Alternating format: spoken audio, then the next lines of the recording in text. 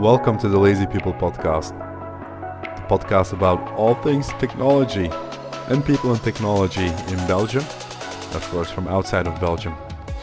My name is Errol Baikal, and I'm here with my co-host Metzian.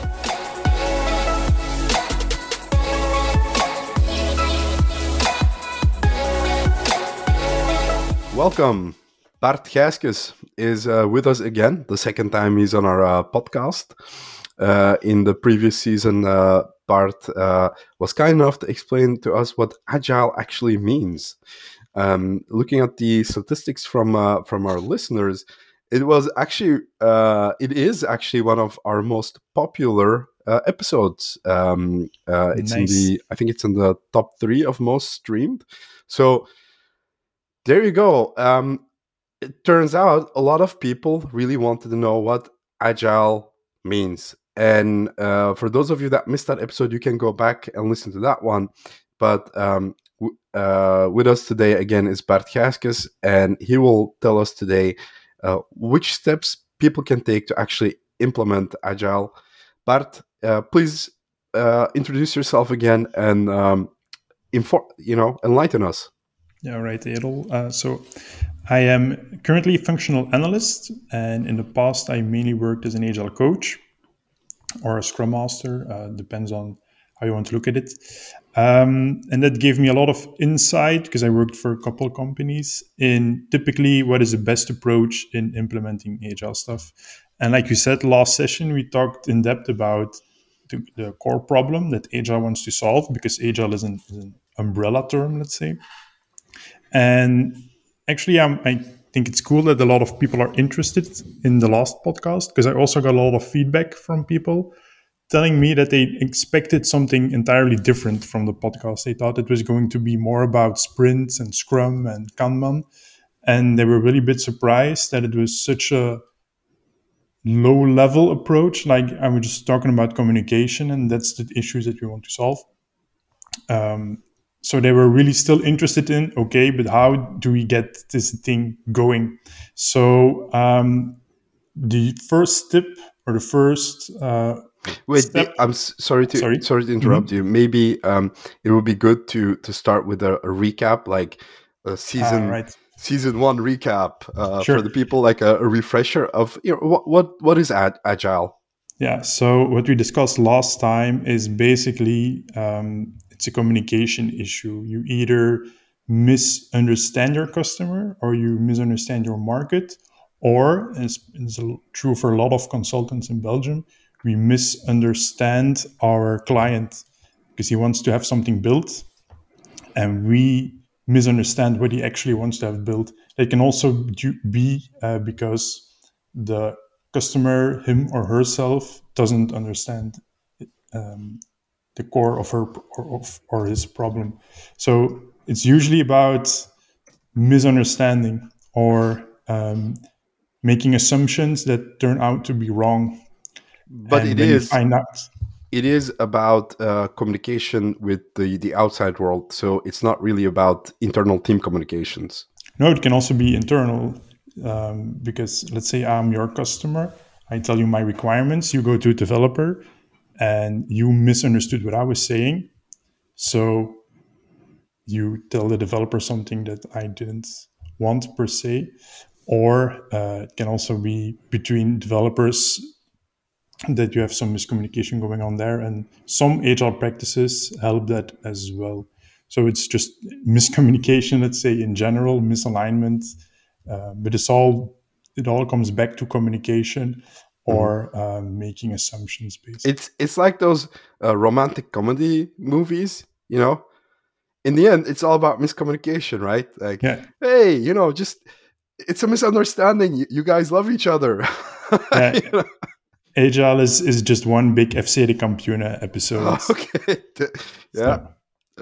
So you were gonna start off with some tips on how to increase agility. Did I use that correctly? Like, that's actually the best possible term you could use. Wow. Because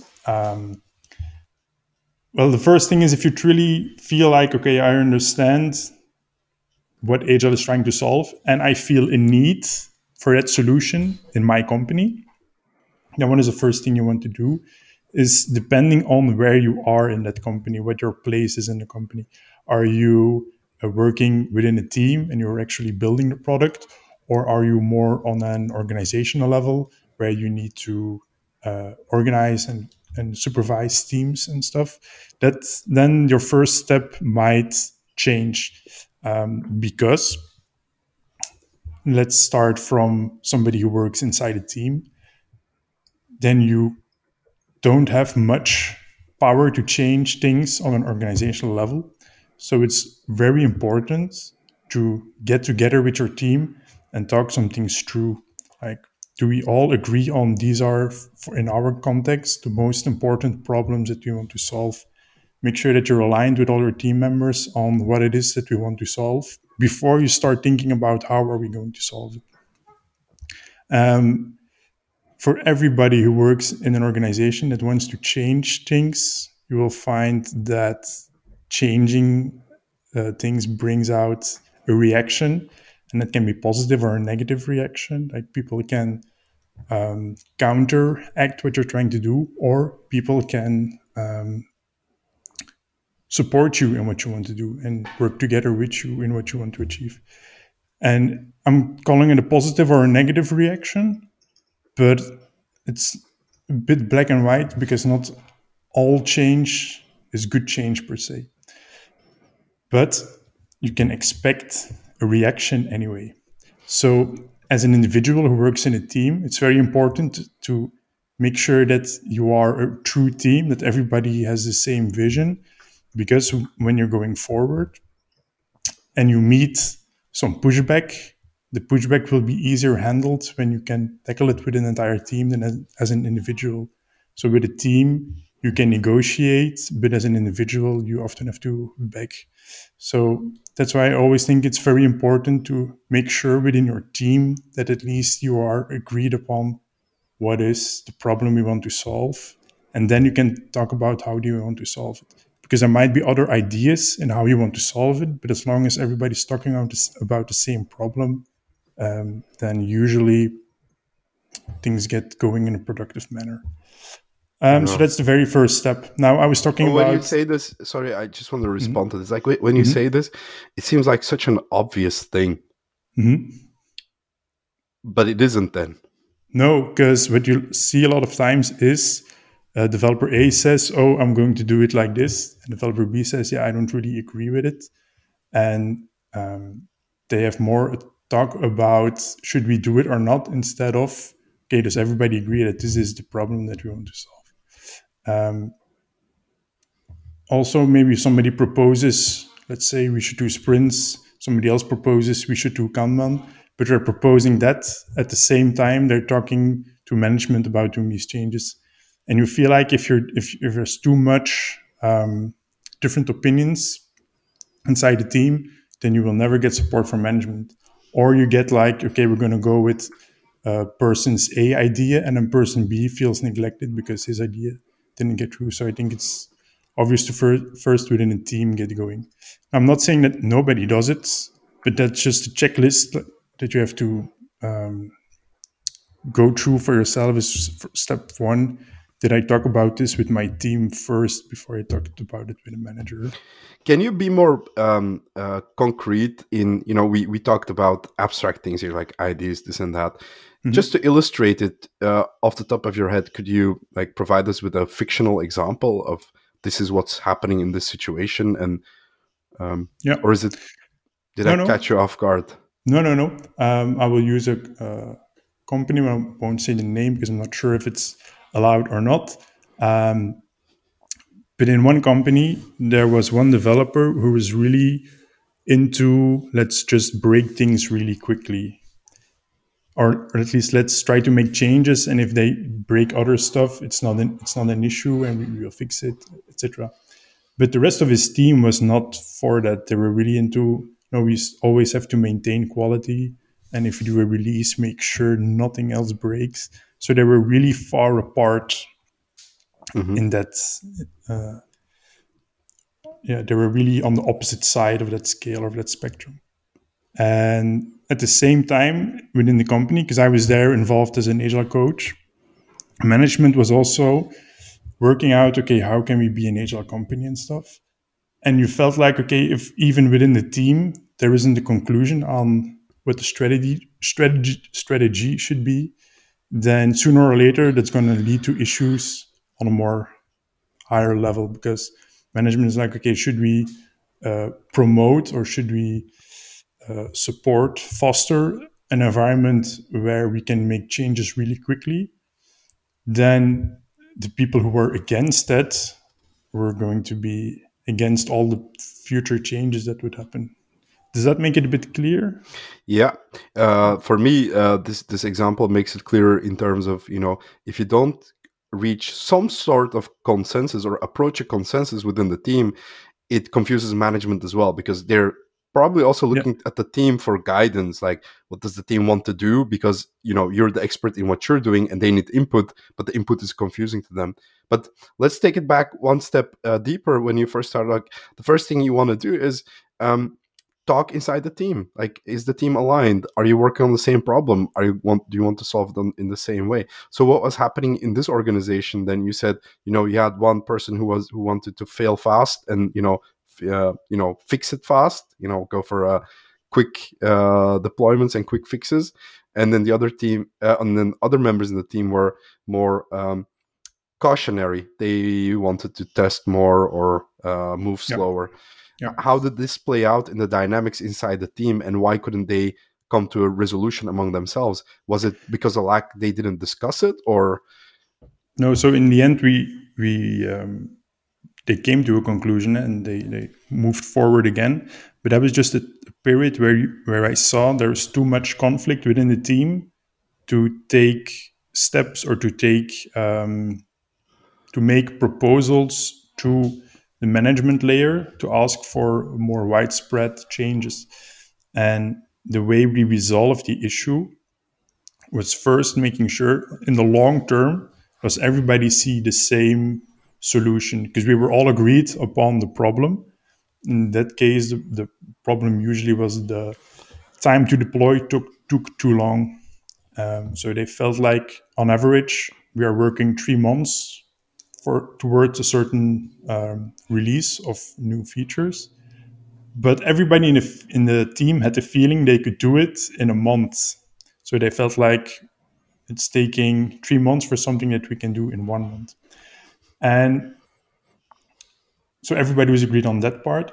But then the thing is, how do we see the ideal situation work? And do we agree on an ideal situation?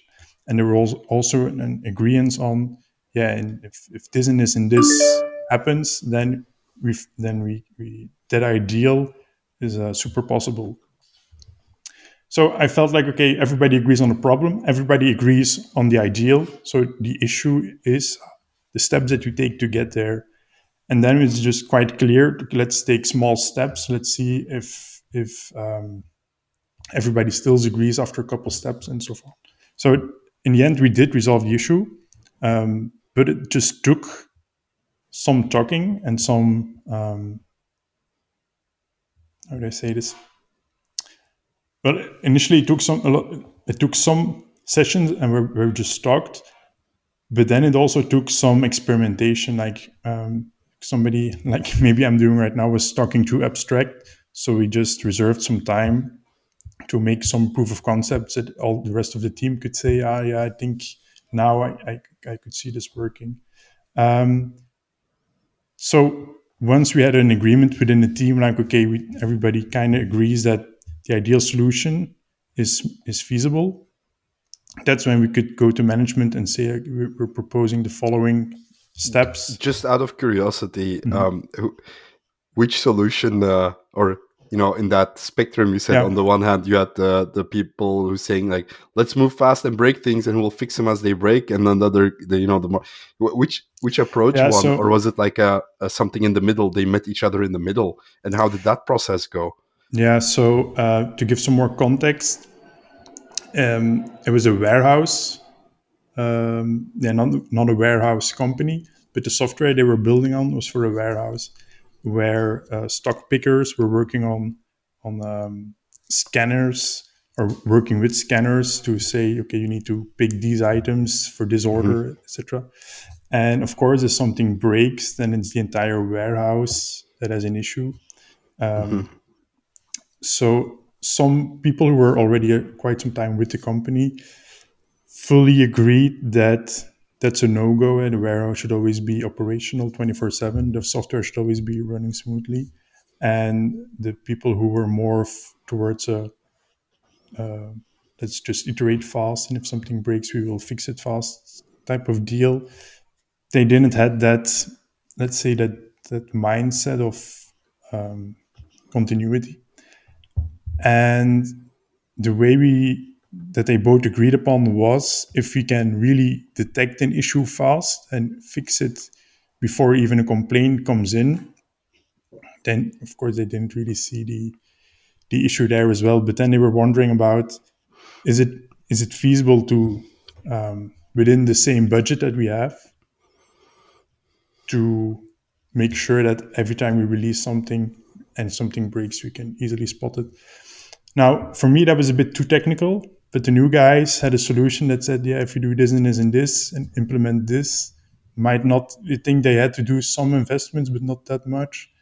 But in the end, they agreed, like, yeah, this is a good approach. But for me, it was a bit too technical because it was about software architecture Hmm. and stuff.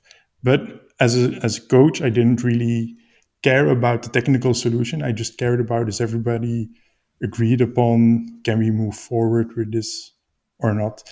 But in this case, it was also very specific about what changes do we want to promote, because I was an agile coach, meaning I want to promote agile. But if the team couldn't align on that, there were other things we could improve as well without having the team being aligned on that. But the changes we proposed needed to solve an issue that everybody agreed upon. This is an issue. So here the underlying issue was, it takes too much time to release a feature. But we could have also proposed changes that solved the issue of, do we deliver value for the stock pickers? Hmm. Are we sure that that's what they want? So we could have also proposed other changes. But for that team, they felt like this is the biggest problem that we face, is it takes too long to release something, which then points back to, because that's actually a secondary problem, but that points back to, if it takes too long to release something, your feedback loop takes too long, meaning it takes too long to get to know your customer, to Hmm. validate that what you're solving for your customer is the correct thing. And that's the issue that we talked about in last session. Hmm. If it takes too long to validate your assumptions, there's still a risk of miscommunication. So, Okay, just one last thing about this matter. So, in the end, there were different visions which were mutually exclusive, and a resolution was reached among the team members. But the only thing that was necessary was simply more communication. yeah. And it's so simple, but at the same time, it's so difficult, because you really have to think that, mind yourself that in the end, everybody wants to move forward. We just need to figure out what are the underlying problems that aren't being talked about. Because it's so easy to say, oh, we should do continuous deployment, or we should do um, code reviews. Okay, those are quite common, of course, already. But it's so easy to say that, and it's more difficult to take a step back and just ask a question, why do you want to do that? And then you have the thing like the 5 whys. Not sure if you heard of it, but it's pretty common, is just ask a question. Hmm. When you get response, ask why. Get a response, ask why. Get a response, ask why. And even that is so simple to understand and still so difficult to do, because Hmm. people also get tired of having to explain themselves. So it's really about mutual understanding. And it's going to sound very ideological, but even something like world peace is achievable if you have mutual understanding, and still so hard to do. So Hmm. even for me, it's on a day-to-day basis, I have to keep reminding myself, make sure I understand this person, make sure I understand his or her problem, make sure I understand why management is adverse, make sure why this person wants to do this instead of that. And it's so difficult to do, and I think it's a human problem, but there lies the absolute key to success. Well, if I may, you brought something nice, right? Like world peace, right? Um, and I think it's not just communication there. It's actually it's ideology, because some people would understand, but they want to do things differently. And I'll step back, or I'll take that one. I'll take it back into organizations or teams where you might have that. It's not always. I know communication is number one for sure. Um, and I agree in most aspects of life. It's usually that's the the culprit, right? The reason why there's a lot of issues. But in some other cases, it could be just philosophies like ideologies and ways of thinking where some people might understand things, but they simply disagree. It's difficult to convince people, I think, sometimes. So Yeah, they would do things their very true. way, and they would understand, okay, we're trying to solve the same thing. You can get them to align on it. How do you deal with that? I mean, well, one way is like, this is why I think you need to have good team members. I mean, Yeah, people that's. I think I also explained it not so clear, maybe because it ties to what Errol asked as well. Is you have an understanding of the same problem and you have an understanding of where you want to go, but there were the the let's say group A wasn't convinced it was achievable at first. So what I asked the new guys to do was make some more concrete prototypes, something that you can show the other guys with some evidence that it is achievable here, because they just didn't see how you could achieve it. And proof of concept is also quite known already, but that is why you should do a proof of concept. It's just to Prove a provide concept. evidence. Yeah, but to provide evidence, like, look, this is a real world, real case scenario, and it But works I here. do And agree with Matt on this one. Like, imagine the same scenario. You have these two opposing views, which are also, they need to be, and this is where the ideology thing that Matt brought up actually fits in perfectly. They are mutually exclusive at certain points. And at this point, when you bring it down into this IT team that's developing software for the warehouse, at a certain point it really does boil down to the people inside the team, whether they have big egos, whether they have insecurities, whether they're there to do their job or um, prove something. yeah, That's also a part, right? So you were lucky in this case, first of all, that everybody agreed on the problem. I don't mean you were like the company was lucky that everybody mhm. agreed on the same problem. Could be that people inside the team wouldn't even agree on that. But on top of that, they were decent engineers who were focused on the problem and not on ideologies and Yeah. proving their own point. Well, you can't change people directly. I can't make sure that Errol changes his mind or that Matt changes his mind. But I believe in most cases, if you just foster actual conversation and actual mutual understanding, if you really try to achieve that, you usually get quite far. Because let's say if you have opposing ideologies, and to give a classic example, let's say you have communism versus capitalism. If you really feel like, okay, there are things that are really opposites of each other, then you could say, let's focus on what do we agree on. And let's say we both agree that everybody has a right to live, that everybody has a right to happiness and stuff. If you start from that, and in essence, in IT, if you agree on it's good to release, to have iterations, let's say, or it's good to do code reviews, if you can start on what do we agree on and just test the boundaries there, you usually find that people have more in common than they don't Okay, have in that common. settles it for me, Matt. If we get the vote on the president for the world, my vote goes to Bart. I'm No, sorry. no. I used to go to Matt, but like the things that Bart is saying right now, Matt, to me, they sound like more like wisdoms for life that you just bring into a company more than, it's not really about business at this point anymore. Like, it's like a mindset. Right, it's a lot of the funny thing is like a lot of common sense, right? That we find that's missing in the workplace, and once you put it in words, you're like, well, of course that makes sense. Like, yeah, how come it's not happening? And we find it missing. But yeah, but what I brought up, was just, because that's where you have sometimes, um, like two sides that wouldn't fit, and to me, it's I think yeah. So it's almost like, yeah, sometimes you might need like some sort of adapter between two items, right, or two people, or Uh-huh.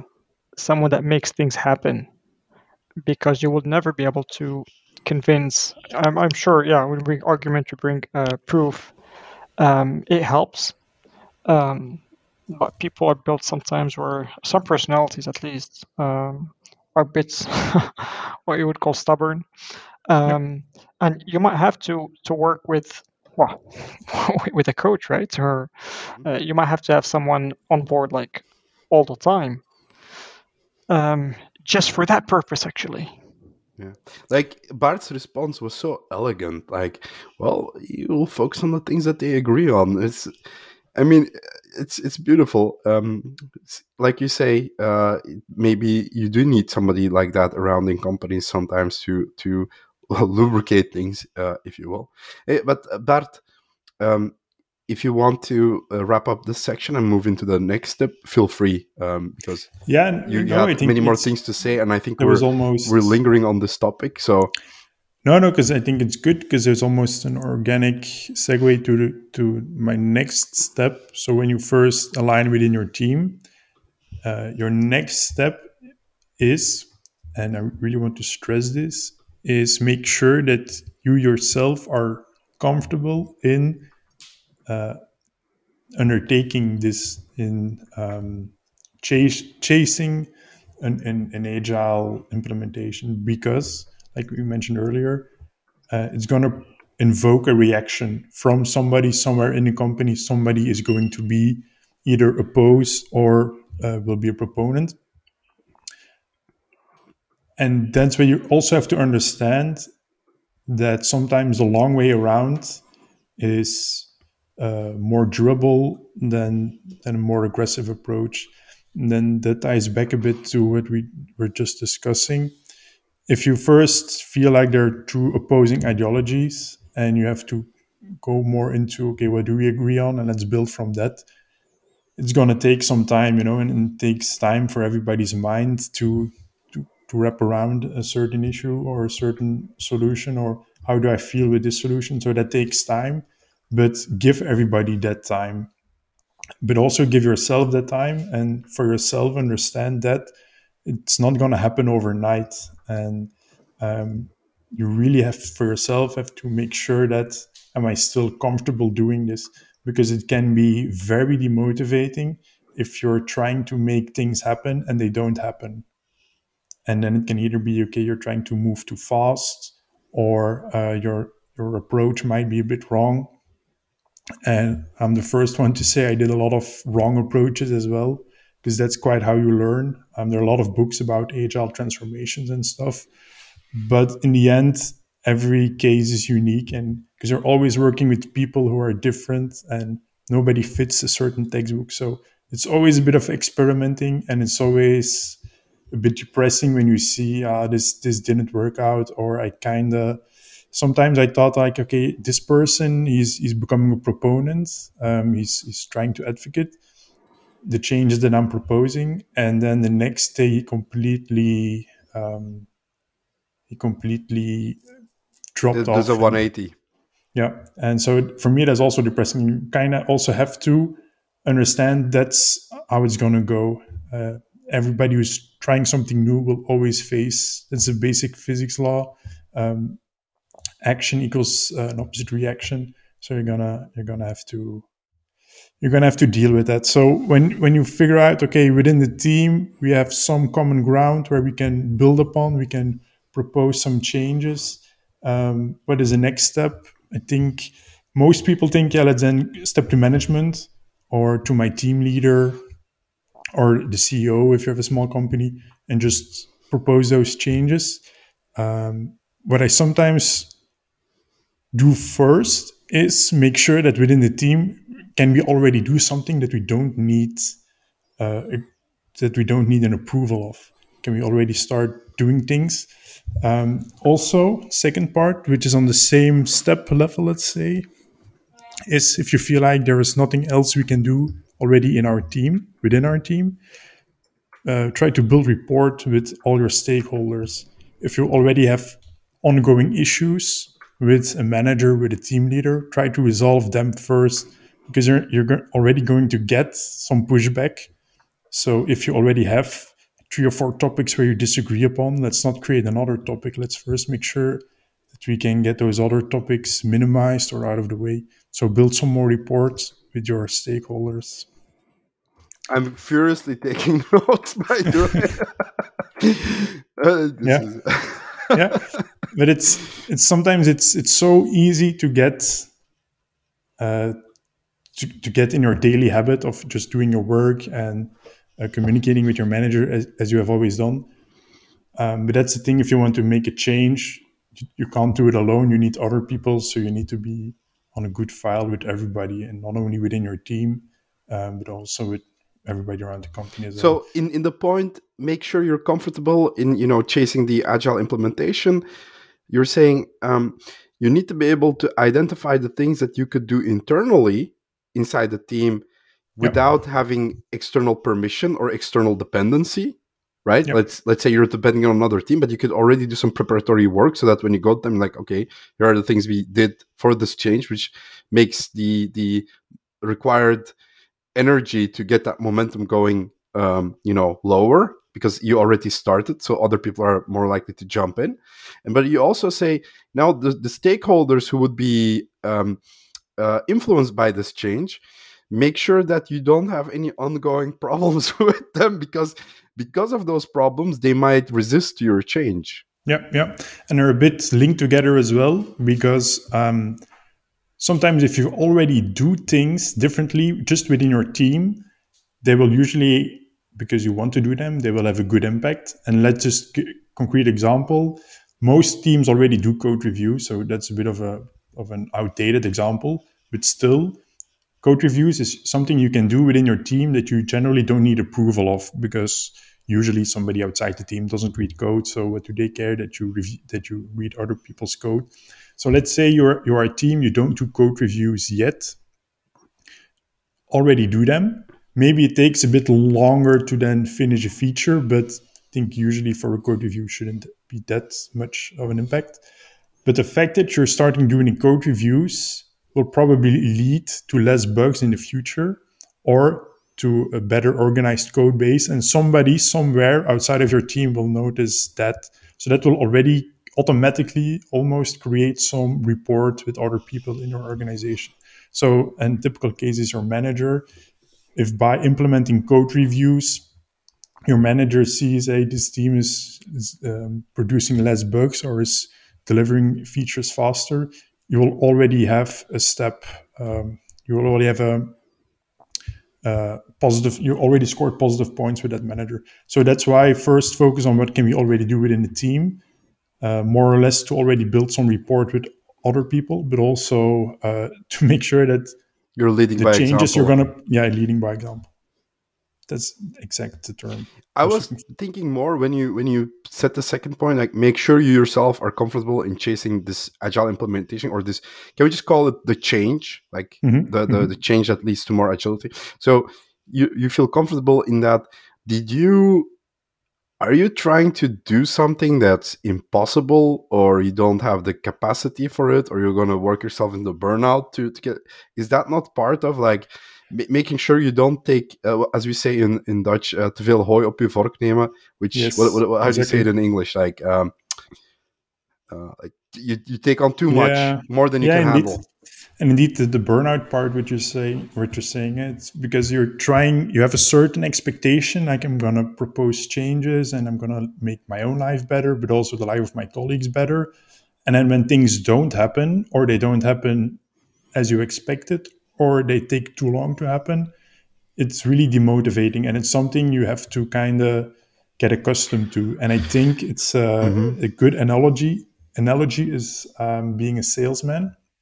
If you go knocking on doors, if you go knocking on doors, if you go from door to door, let's say you're trying to sell shoes, you're going to get a lot of no responses. And if you can't handle that, if you feel like this is too uninspiring, always these no's, then you're gonna quit that business sooner or later. So the people who excel in that are the people who don't take the no's too personally, or who don't let the no's affect them, but who just strive for those yeses. And even if you have one yes on 500 door knocks, that one yes motivates them to do another 500 door knocks. So, and this is a bit similar to trying to make changes happen. You're going to get a lot of no's, but every yes you should celebrate as a victory and then recharge yourself for the upcoming no's. So there's just something you have to kind of realize, like, am I up for that? And just something I give as an advice for people who are like motivated, because in the past I also gave courses, and at every course there were people who were like, big fan of this, how do I continue? And I don't want to decrease their enthusiasm, but I want to temper their expectations, like make sure that you are comfortable with dealing with no's, and that you don't, sometimes the higher the expectation, the bigger the fall if you see that the expectations are not. But I want to also mention, like, I was always, when I trying to summarize what you were saying, I missed on one thing which you actually said, and that is take small steps. Yeah. So taking small steps, I think, is it's the code word that unlocks all the doors within Agile, I think, because taking a small step produces small evidence, which then proves a next step. So either Agile practices themselves, like sprints, can be considered as small steps, but also producing changes in the company are easier done by small steps. It's easier to ask somebody to change half a degree than to change 15 degrees. Do you, and I'm not sure,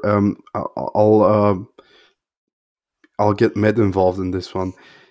Do you think that taking small steps is the result of patience, as a personality trait, or something like a skill that one can train on, that it is a result of patience?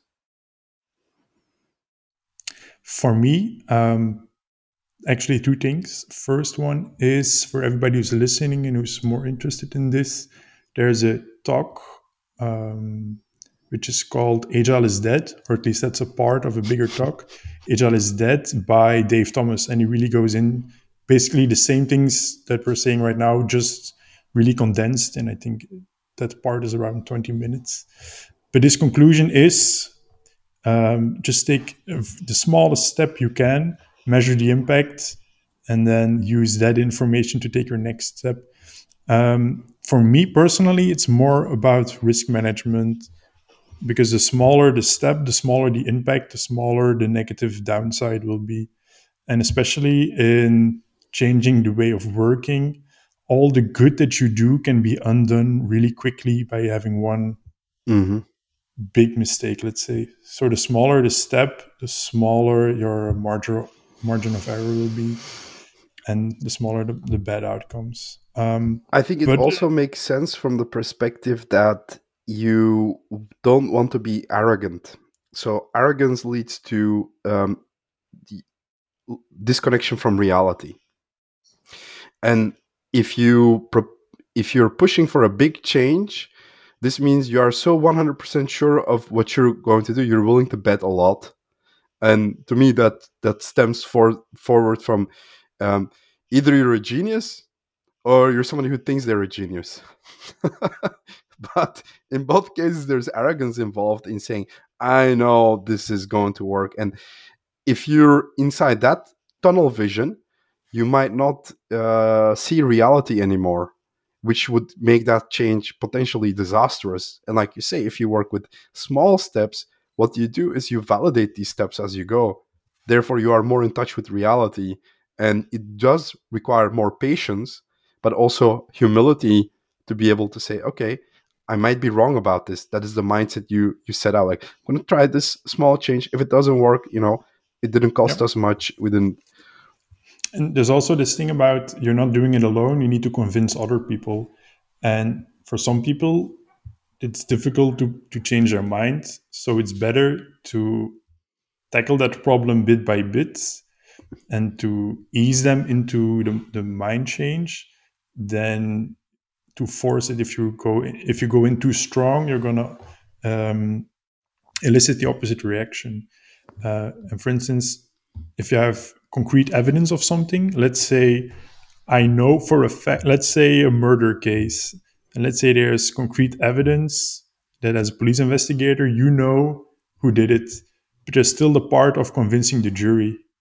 And because maybe the evidence that you think that proves it, maybe the jury doesn't think that proves it. So there's always that aspect of you have to convince other people as well, even though you fully understand the evidence and you know there's no other way, this is the answer, you still have to convince other people. And that convincing part, there's no clear one path to it. So I usually think just do it in small steps and make them see the light over time instead of dropping everything at once, because it's going to overwhelm people, especially when people, and let's take it back to IT, especially when people never worked in a proper agile environment. They might be scared a bit because I feel like I'm going to lose some sense of control. And if you then ease them into it and let them see that you don't have to exert control because it's going to work either way, then they feel more comfortable in letting go. Like self-driving car, I think most people are still a bit scared about it.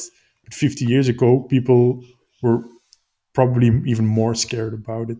So by slowly I know introducing people who changes, still don't trust a microwave.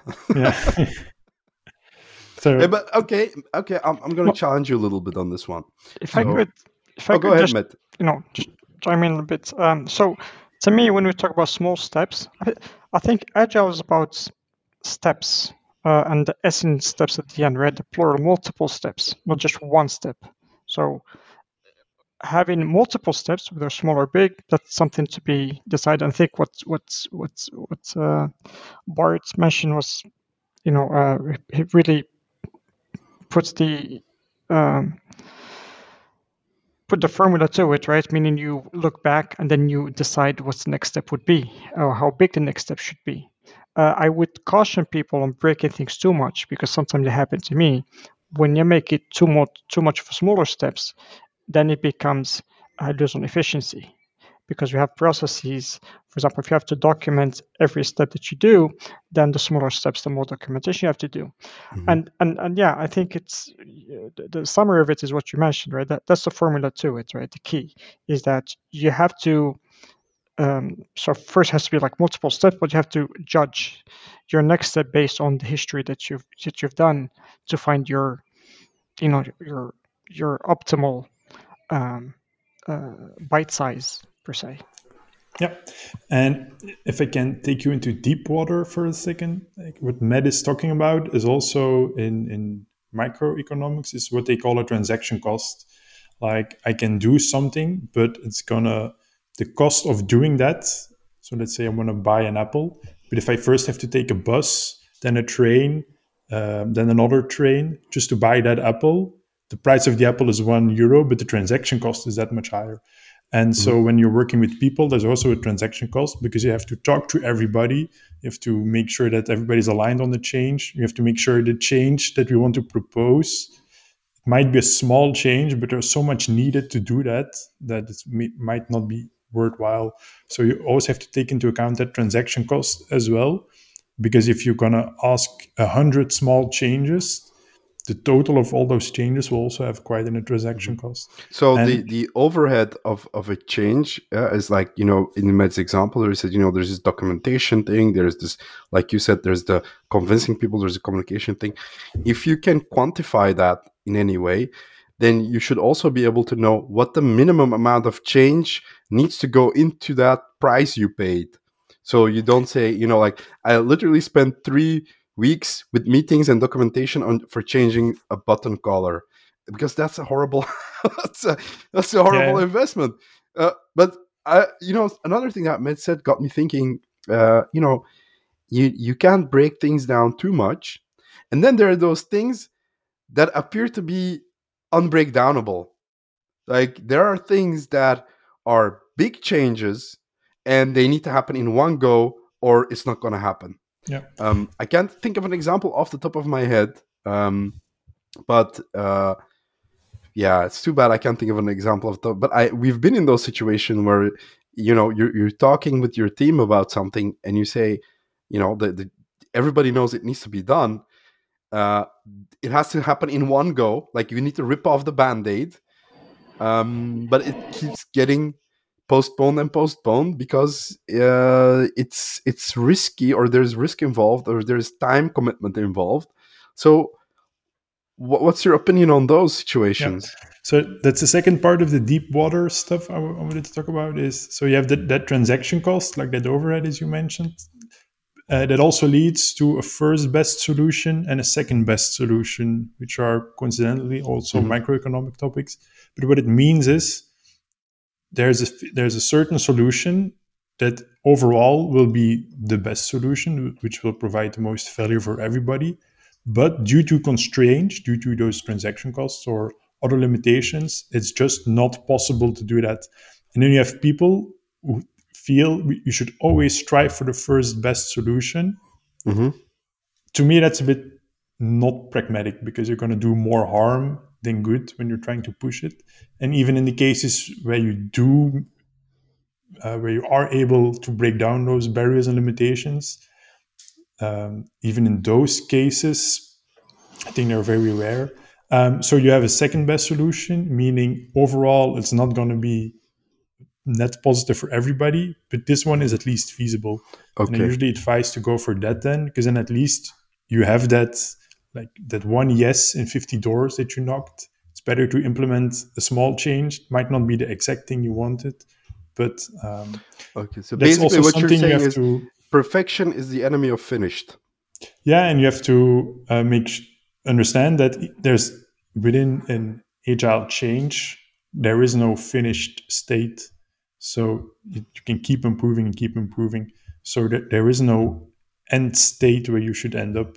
So but what I meant to say was, there's this thing called analysis paralysis, but there might also be such a thing as perfection paralysis, where your obsession with achieving the perfect outcome, that you don't consider the cost that goes into it, and you block progress. It's like you say, how much effort is it worth to go get that apple? If it's going to cost you $1 million to get that apple, but you can have a pear for 10 cents, just eat the pear, right? Yeah, indeed. And this is the second best solution thing, that you might not get exactly what you want, because no, you could get exactly what you want, but what is the cost that you're paying for getting that? Yeah. And a concrete example is if you're in a context where you can very easily you should be able to get very quickly user feedback, because let's say you're working in a B2C context, you have a product that actual consumers buy, and there are tens of thousands of consumers who buy your product. You should, in theory, be able to get a lot of feedback from those customers. Worked in a company where that was not the case. They had a lot of consumers, but due to constraints, they were not able to directly ask them, what do you think of this product?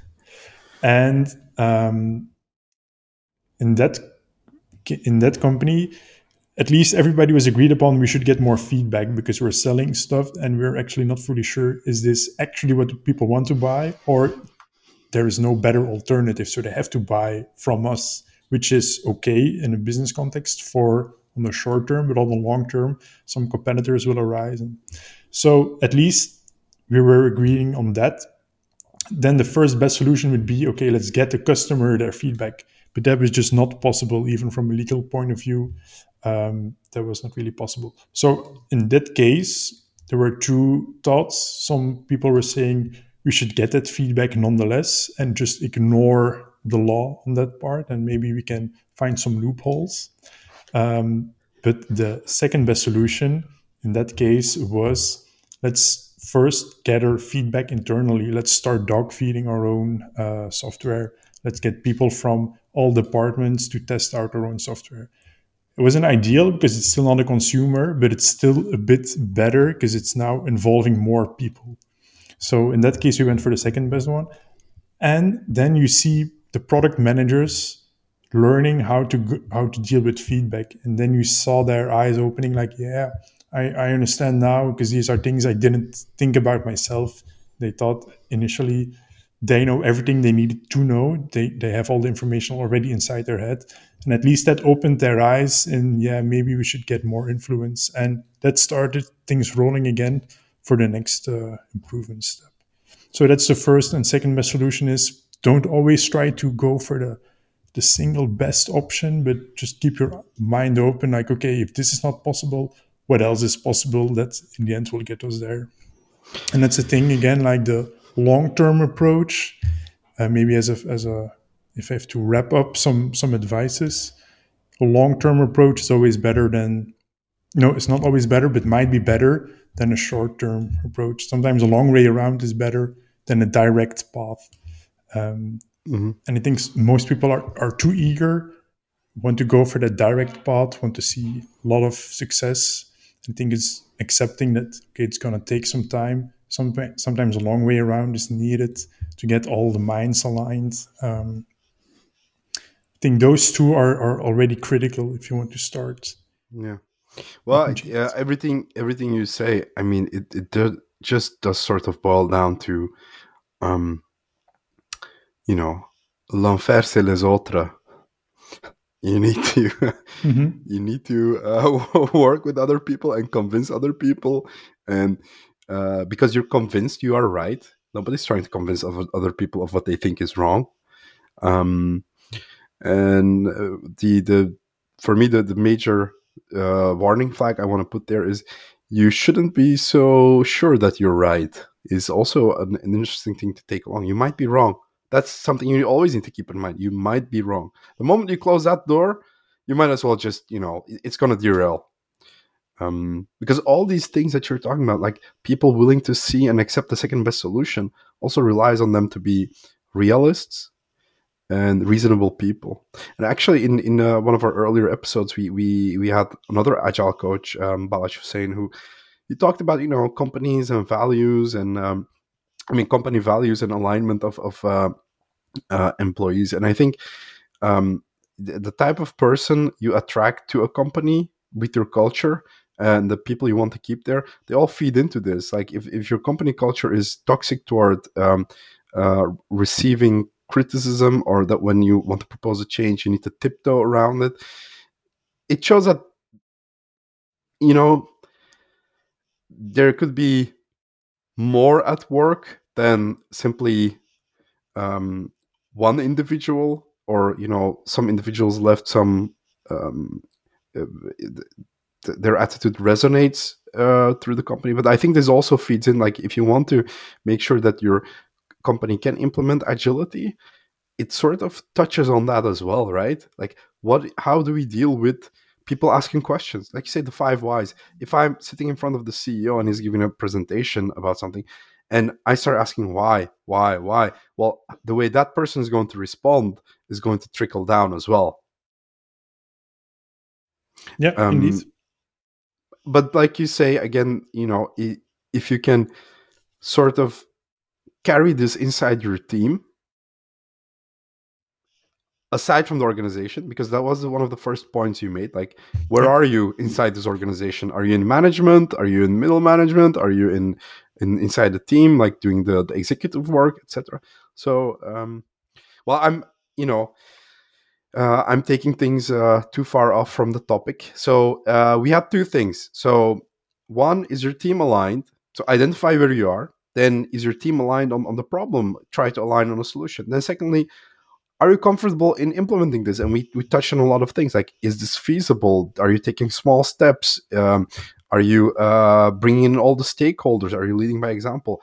Is there like a third point, or are there many more points?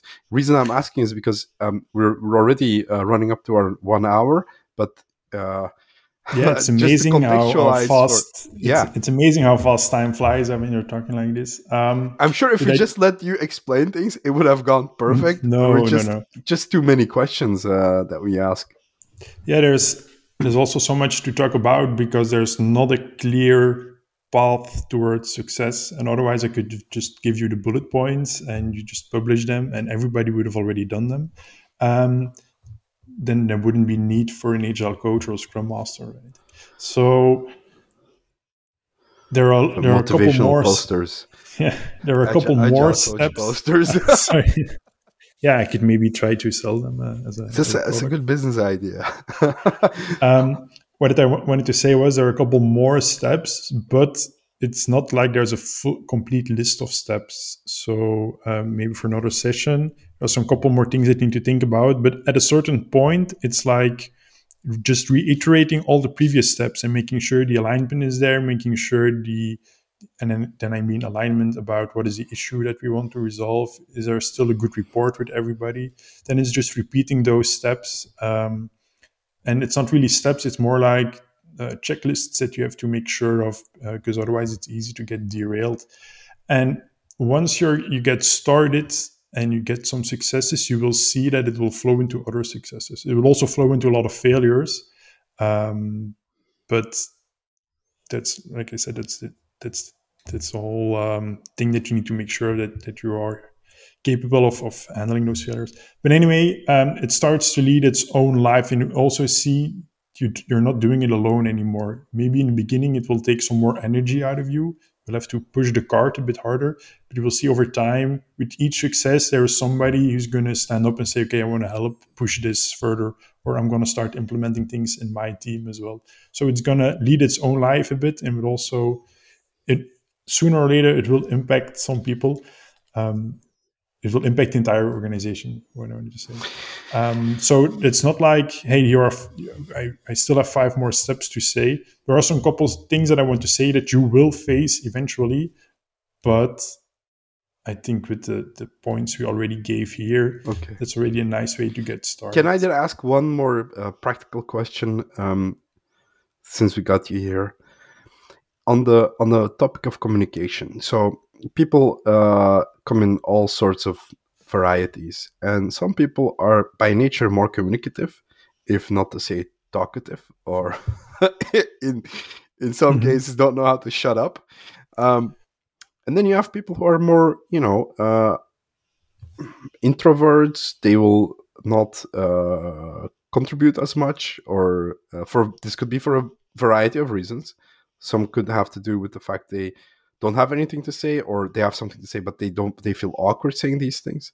But the main question is, inside a team where you have this imbalance between, you have these protagonists, if you will, who always seem to be always talking. And I myself, I'm really guilty of it. I'm like, I do not have a shut up button when I'm in a meeting, and the people have told me, and it's my New Year's resolution is I'm going to start talking less in meetings. So we'll see how far that goes.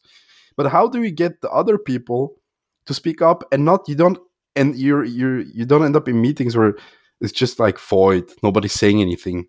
Yeah, it's also something I really had to learn in the beginning of my career, when I wasn't even involved in HR coaching. Is the act of listening. And usually, if you're in a conversation and you don't say anything, the opposite side will start talking most of the time. Even introverts or not, everybody usually likes to talk about him or herself, so that there's a response that will come automatically. So sometimes I think if you want to talk less, because I'm also guilty of that, and especially if it's topics that I am interested in, I can keep on rambling. I have to mind myself instead of talking less, just try to listen more. And if you feel like if you give somebody else the feeling that you're actually listening to him, then they will talk themselves. They will start giving more information, let's say, or sharing more information. And can be a simple question. It is every day there is an opportunity when you ask somebody, "Hey, how are you doing?" Usually we say that as a general courtesy, but if you genuinely ask that question, and if somebody just responds with an okay Yeah, and be leaves like, it at that, how are you really doing, man? How are you yeah, really doing? Yeah. you have that approach, of course, but it can also be like if somebody answers okay and just ask if just a small other question like how was your morning commute, The or what Flypwise. did you do yesterday evening? Why is it Indeed. okay? Okay, why? So just a small additional question that actually, but an honest question, like an oprecht, like Mhm. you really need to have to Sincere, mean yeah. it. Yeah. But for me, basically, is less talking is actually more listening. And I feel that works if I mind myself, okay, I really need to listen to this person. I really need to be involved, let him be involved in a conversation. That usually triggers me shutting up and the other I person I, I begrudgingly wrote down more listening. talking. But yeah, And I have a question, Bart. So, mhm, what you'll see is, for example, during a stand-up, we'll go over in some organizations, you'll go individually over each member. It's like, what do you have to say? What have you been up to? What is the status update? Do you think this is a good approach to people? Like, is this communication or does this foster? I feel like it's not really. It's a formality. yeah, so you already said it in the beginning. During stand up, you go over each individual person, which is, of course, what everybody does in a stand up. But the actual point of doing a stand up is measuring where are we in our goal. Usually, the goal is a sprint, but that could also be a project. But where are we right now? And if everybody actually has that meeting purpose in mind, the stand-up becomes something different. And it's one of the most fun things I like to do in the beginning of a new coaching assignment, because everybody already does a stand-up. So we do the general stand-up, and then I just ask that question: how are we? And usually it's within the context of a sprint. My question then is, how likely are we to achieve the sprint? And that means usually the sprint means achieving, putting all the tickets into done. That's another topic, but just that question: how close are we to achieving the sprint? How well are we doing? Then you see everybody's minds recalculating, because they Mhm. usually talked about what did I do yesterday, might not even be related to the sprint. But then I see everybody recalculating, and then it's more like a group discussion, because then somebody says, yeah, we need to do these tickets. Oh yeah, I heard about that person, that he will deliver this. And so the stand up for me doesn't have to be an individual tour, but more like a team discussion. What needs to happen to get the sprint going, or to get the sprint finished? Mhm. And once you understand that, it's more like, okay, let's just sit together quickly. What needs to happen today? Uh, oh yeah, I cannot proceed with this today because yesterday I had this issue. Okay, I can solve that. So the things of what did I did, what did I do today? What did I do yesterday? What am I stuck with? That's the essence. But everybody's so focused on those questions that even during the stand up, people are thinking about what am I going to say in the stand up and not listening to one another. So that's that Wow. communication part is. I would propose that there could be a topic like how should I frame this best? Like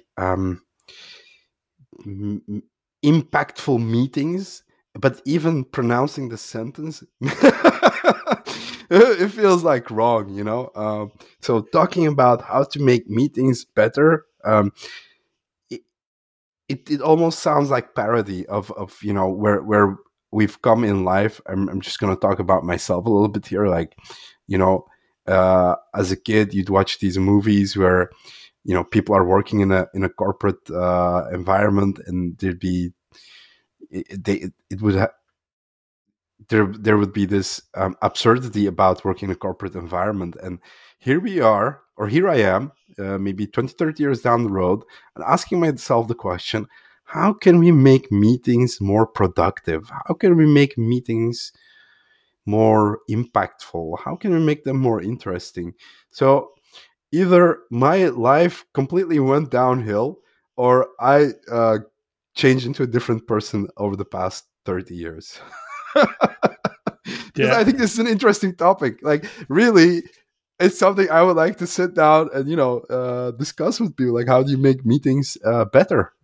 Yeah, there's already a lot of useful information you can find, because you're not the only one who's thinking about that. And one of the most common topics that pops up is, what is the purpose of the meeting, and state that first, make that clear for everybody. This is the purpose. But then you also have an issue where too many people are in a meeting, where there's a lot of listening being done. But especially now, when working from home, if you're in an online meeting, it feels like, at least for me, it feels like additional effort that I need to provide to pay attention to the meeting, because I'm also very easily distracted. So for me, it takes more energy to do an online meeting. Aside from that, so what is the purpose of a meeting? Make sure the right people are invited. But even then, you might have people who are not interested in the meeting, even though you feel they are necessary. For instance, within a team, we sometimes do a feature brainstorm, like where the product owner says, okay, this is a problem I want to solve. What are your suggestions? There are just people who don't like doing that, or don't feel interested in doing that. That's a separate issue that you can possibly solve separately. But the fact that they're not interested in the meeting, there's no fixed solution. You cannot make somebody interested in a meeting. So that's another part where you can have a meeting where everybody complains, like, I don't like this meeting. But it's not because the meeting is set up badly or that the topic is not clear. It's just that they're not interested in participating. There's something you need to solve separately from, let's make meetings better. But there's also an issue that happens. So you can't make every meeting perfect for everybody. We should have a meeting about this.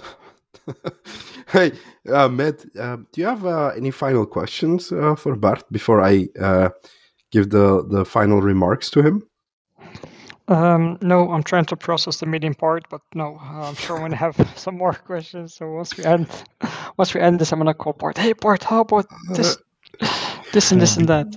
You can send me a meeting invite, Matt. Our listeners, they don't know that there is this pre-recording and post-recording session, which sometimes, we get into actually very interesting topics, and we go, oh, we should have recorded this. Oh, there's been another episode, this and that. But there you go. Bart, so since you were on the podcast, which is now a long time ago, I think it was one of the first episodes of our first season. Mm-hmm. You were one of our first guests. Matt actually came up with a new change, and I didn't oppose it because I thought we were aligned on that. And Matt's change was, we should ask our guests to summarize the episode. Yeah. And therefore, you didn't get this question the previous time, but here we go. Can you summarize the episode for us? Yeah. So episode 2 of my subject here was basically, how do you get started with implementing something agile, with some agile changes, and what are the first steps you can take, and what are the things you need to be mindful of. Personally, I thought I was going to cover more ground, so I'm already inviting myself for episode 3. But that for me was just important to give everybody at least the very basics of what do we need to do, what do we need to be mindful of. And also, please note that similar to last time, we didn't already talked about solutions or concrete changes. It was more like, discover first, what is the problem? Why are we facing these problems? What do we need to make sure that we understand before we come up with a solution? So we're still, after 2 episodes, still talking about the problem space. Mm-hmm. Because I think that's the number one issue, is people come with solutions. We need to do this and it will cover all our problems, instead of thinking about each problem individually. So as a recap for this episode, is mostly episode 1 was talking about what is the actual problem. episode 2 is what is the pre-flight checklist that you need to do before you're going to start solving those problems. Wow. Okay. When you put it that way, I really look forward to finding out what's going to be in the flight phase. And then probably we need to talk about turbulence and crash landings as well. Yeah, it's already very, very good topics coming up then, yeah. Bart, should people want to reach out to you, where can they find you? Easily on LinkedIn, just search for Bart Gijskens, and I'm not sure there are other people called Bart Gijskens, but it will be something. It will be either functional analyst or Scrum Master. I will tag you in the LinkedIn post, because LinkedIn is the only place where we actually advertise the episode. I don't know why. Maybe it's a change that needs to happen. But okay. Yeah. And Master actually, sorry, I wanted to say. So last time I got some people on LinkedIn messaging me like, "Hey, I listened to your podcast, but I wanted to know some more concrete steps to take." But I fear like they're gonna send me another message like, "Hey, I listened to episode 2, but I still want more concrete steps to take." So I'm looking forward to those responses as well. Awesome. Okay, Med, where can people find you? Best way to find my contact info would be on my website, madmed.com, MADMED. .com. Yeah. Okay.